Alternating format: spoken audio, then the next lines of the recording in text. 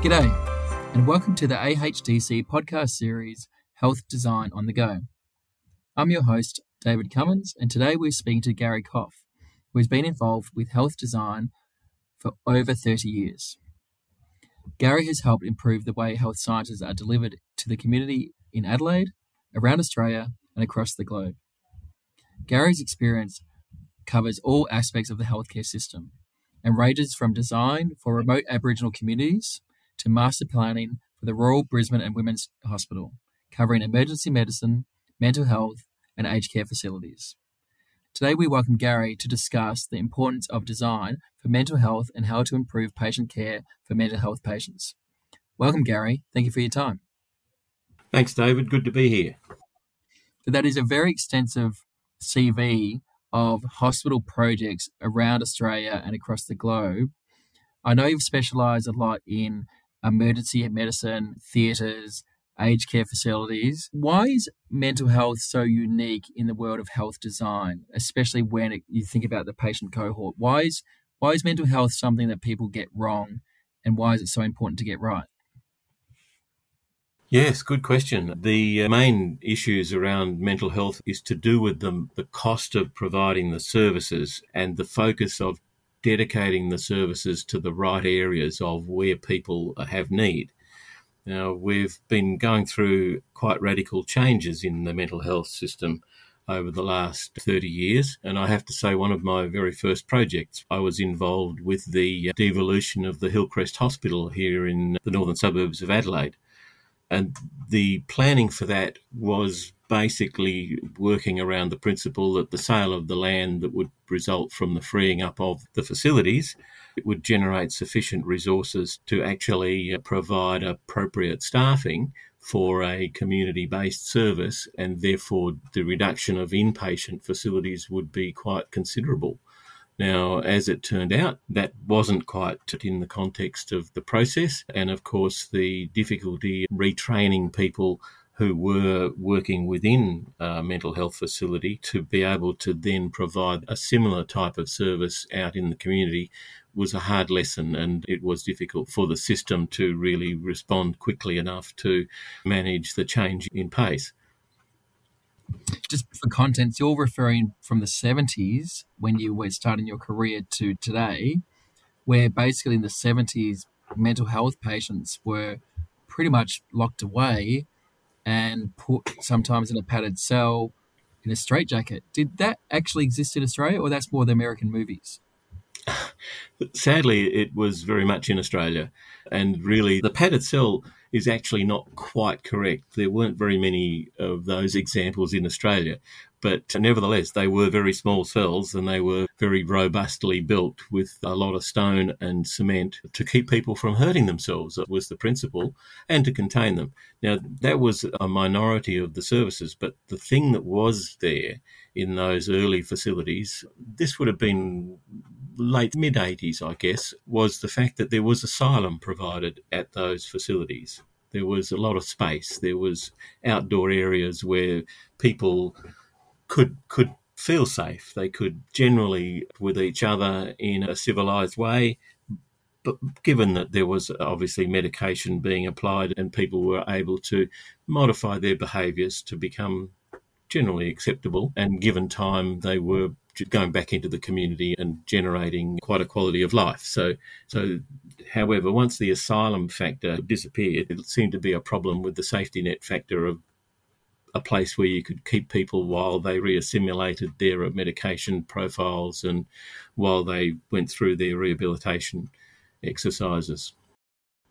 And of course, the other part of that was there were always a number of people who were old, psychogeriatric facility. They were just a hardened nursing home, effectively.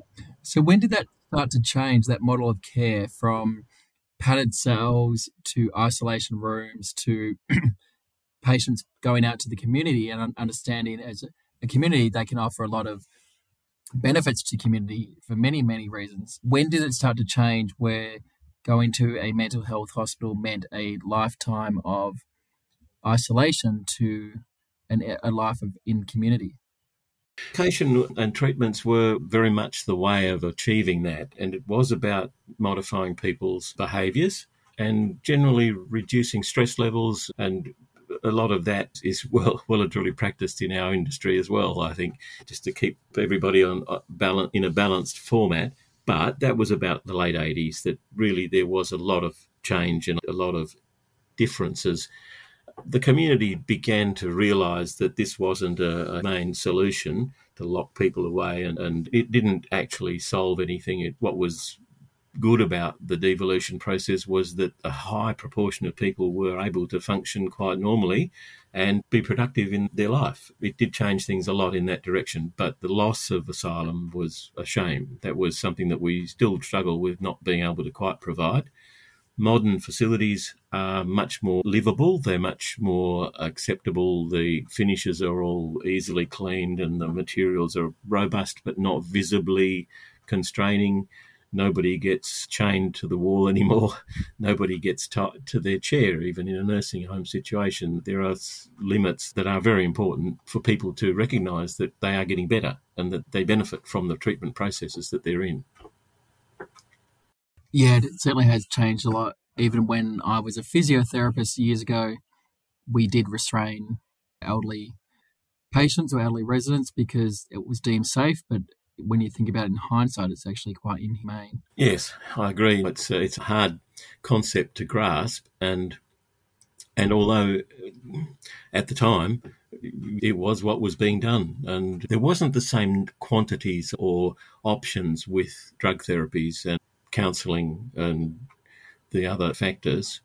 One of the big issues that I came across in another location was that the secure units, medium and high secure units, where people are actually in a prison sentence within a mental health facility. They have been convicted of a crime and sent to a place where they will get rehabilitation. The problem there is they have to actually serve a term of their sentence before they can actually see any likelihood of progressing a pathway out into the community again. So that's one of the big difficulties that I see in the system, is there are still a few of those which don't allow patients to actually return to the community. And is there any certain particular community groups in Australia that are more marginalised in reference to mental health and imprisonment, or is it just generally the younger age group, more drug takers, the older age group? What groups are you generally thinking about or talking about?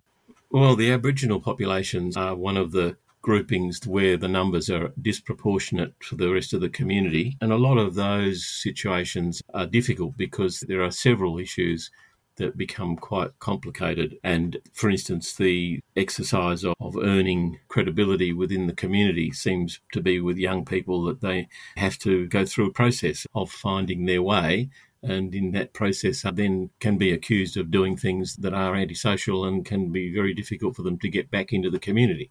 It's quite interesting that someone who has offended or created an offence, perhaps a remote community, for instance, for them to get released from a secure mental health institution, the community where the offence was occurred has to give approval for that person to go back to that community. And because of the family situations that occur, the separations between families and groups, it can be very difficult to get approval to actually return to your country. And that makes it very hard because the pathways into a community where there is a large mental health facility that will generally be a small city, a metropolitan area, to actually come from a remote area into the secure mental health unit and then be released into the suburban area is not necessarily going to work anyway. It's not a good solution. It's not where he came from. It's not his lifestyle. The difficulties are that they'll reoffend and find themselves back in the situation.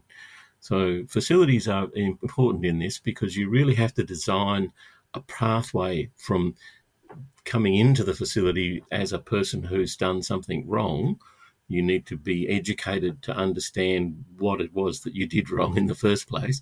And then you have to be given a pathway to, and hopefully that pathway to release is something that gets you to appreciate your health and fitness.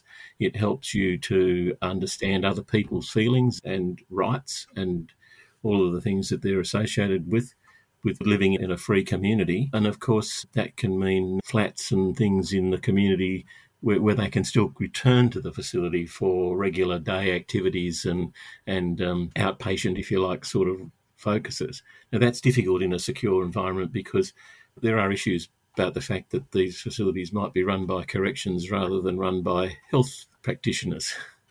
So corrections have a different view of their role than perhaps doctors and psychiatrists who really want people to get better. It is interesting, and if anyone's worked in the prison system or in mental health wards, there's plenty of examples of not ideal pathways towards discharge. That's for sure. It's very easy to find the wrong direction to go, and it's quite complicated and difficult to find the right direction. So you're absolutely right. And as much as we try, the full mental health package, it's a lifestyle. It's a life's work, basically, and special people are needed to be able to do that job. It's not everybody's skill set to be able to manage and gain the confidence of people who are frightened and who are unsettled in their environment. Yeah. So how does health design change with mental health facilities? What are key things people need to be looking for, understanding the sensitivity and the variance of patients who may be within a mental health facility? There's a big conflict in the process here, and that is that the facilities are designed not to look secure, but to just be generally fairly stable and structurally sound, and they cost money. And the big issue with mental health is people need space, and they need spaces where they can be on their own, or they need spaces where they can do things quietly and separately and not be influenced by other people who may have a sense of aggression or whose medication might not be working properly. There's a whole bunch of things that go on within the environment. So ultimately, the facility needs to offer some form of asylum, even if it's just a little courtyard here and there or small nooks along the way where an individual can actually sit and read, a bunch of spaces that are not taken up with people who aren't feeling well or people who aren't happy. It's difficult because that is where the cost comes into providing sufficient areas where people can actually feel good, feel their worth, feel value to their community. I think extreme credit towards the mental health nurses because they deal with such variance of patients in and outside of the community. And I do know that the design of the nurses' station have changed dramatically over the years, where it's now smaller, so the nurses have to spend more time with the patients, where little things like the doors cannot be in line with each other because patients need to have more privacy because they're more active than another person might be in a ward. So I do think that design of mental health is extremely important. What do you think something that we keep on getting wrong with the design of mental health? Yeah, no, you're absolutely right. The things that appear in a mental health environment, undoubtedly, it's not possible to hang yourself on them. For instance, that's the sort of starting point that says, okay, no tapware that has a handle or that you can strap something onto, no door handle, or no coat hooks, no curtain tracks that you can take down and use as a weapon. All that sort of stuff takes away from the ability to look around and not see anything that's going to be a problem and not do any harm to yourself because of it. So that they become a practical factor, but they don't look as good or they don't have a domestic feel about them. They don't make you feel that you're at home. You're definitely somewhere different. Stainless steel toilet bowls and hand basins and stainless steel mirrors are just a horrible thing.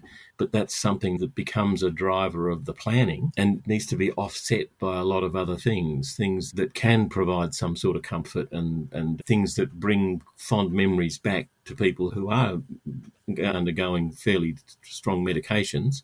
You need to really take all of those factors into account. And the important factor of unobtrusive observation. You must allow people are constantly observed, but you can't just stick cameras around the place and you can't have big glass sections around that don't provide them with any privacy or a quiet space for themselves is difficult. So there's a lot of conflicting information involved in how to do this. But daylight, greenery, courtyard spaces, activity spaces within the courtyards that are safe but provide exercise, provide shading, generally keep the environment friendly and warm so that people are actually feeling as though they are at home, as well as that you can observe them. And mental health nurses work really hard. It's a difficult job and the challenges are huge. They are the biggest ally that a designer in a mental health facility can have, because they'll explain in real terms as to what it's about and why you shouldn't do something. And you've really got to listen to that. That's where it becomes a real key issue, to understand and be able to put yourself into their position and understand that they are at risk. So they need to be protected, but the clients are at risk too, because they can hurt each other. They can be hurt by others as well. So yeah, there's a lot of factors in there that require more consideration, not just a nice hospital bedroom. It's got to be interesting and it's got to be safe. And passive colours, things like that, they make a difference. Yeah, certainly the user group what if questions are more predominant in mental health design than in normal hospital design, because there is so many what ifs for such a diverse range of patients at certain levels with their mental state. So the what if questions are something that a designer has to listen to, otherwise it can have serious consequences. Absolutely. Things that can be used as weapons, incredibly surprising and challenging. But yeah, you're absolutely right. It is all about safety, but then you have to try and make it look nice and feel good. So yeah, light and space and plantings and things like that are important. Maintaining good sterile conditions can be a problem, can be a challenge. And as I was saying, the ablution areas are tricky because they're generally over-designed for robustness and under-designed for comfort. You can struggle a bit with that one. But really, the important thing is the staff and the way they interact with the clients, and given the opportunity to provide encouragement and support, that goes a long way. The overprotectiveness of staff can actually send all the wrong messages. So you've got to be pretty careful about that sort of thing. You have to be very careful about televisions and media factors in the environment. The wrong music can set people off in the wrong direction, and there's a lot of issues around the management of clothes and storage of clothes and things like that that are not normal, but need to be taken into account, because people can hurt themselves with the wrong sort of clothing and the wrong sort of materials at their fingertips available to them. They can do bad things with them. So yes, it's a challenge. There are some good solutions out there, and they often lie in having grounds around the space, around the buildings, so that you've got outdoor spaces that are visible from inside, where the clients might be during most of the night and that sort of thing. There are night spaces where they can go, where there's light at night if they do need to get out and they do need to move around. And there are pathways again. It's all about providing something that leads people to somewhere better. People will fall off those. Pathways will actually not always work, but if you've got them built into your thinking, they do actually provide a structure that eventually will get people through the process of rehabilitation and back into the community. So that's really the best thing I can offer to it. We need to spend more, obviously, but we need to be cautious about how we do it too, and not just build prisons. Yeah, I think there's some very, very good lessons for everyone there. And I think from your last 30 plus years of design in that space, you would have seen dramatic changes and have no doubt been part of that force to be a change for improving patient and client care in mental health. So thank you for all your hard work with that. Oh, thanks, David. I hope there's something in there for people to take with them, take a message from. And yes, look forward to chatting later. Thank you. You have been listening to the Australian Health Design Council podcast series, Health Design on the Go. If you'd like to learn more about the AHDC, please connect with us on our website or LinkedIn. Thank you for listening.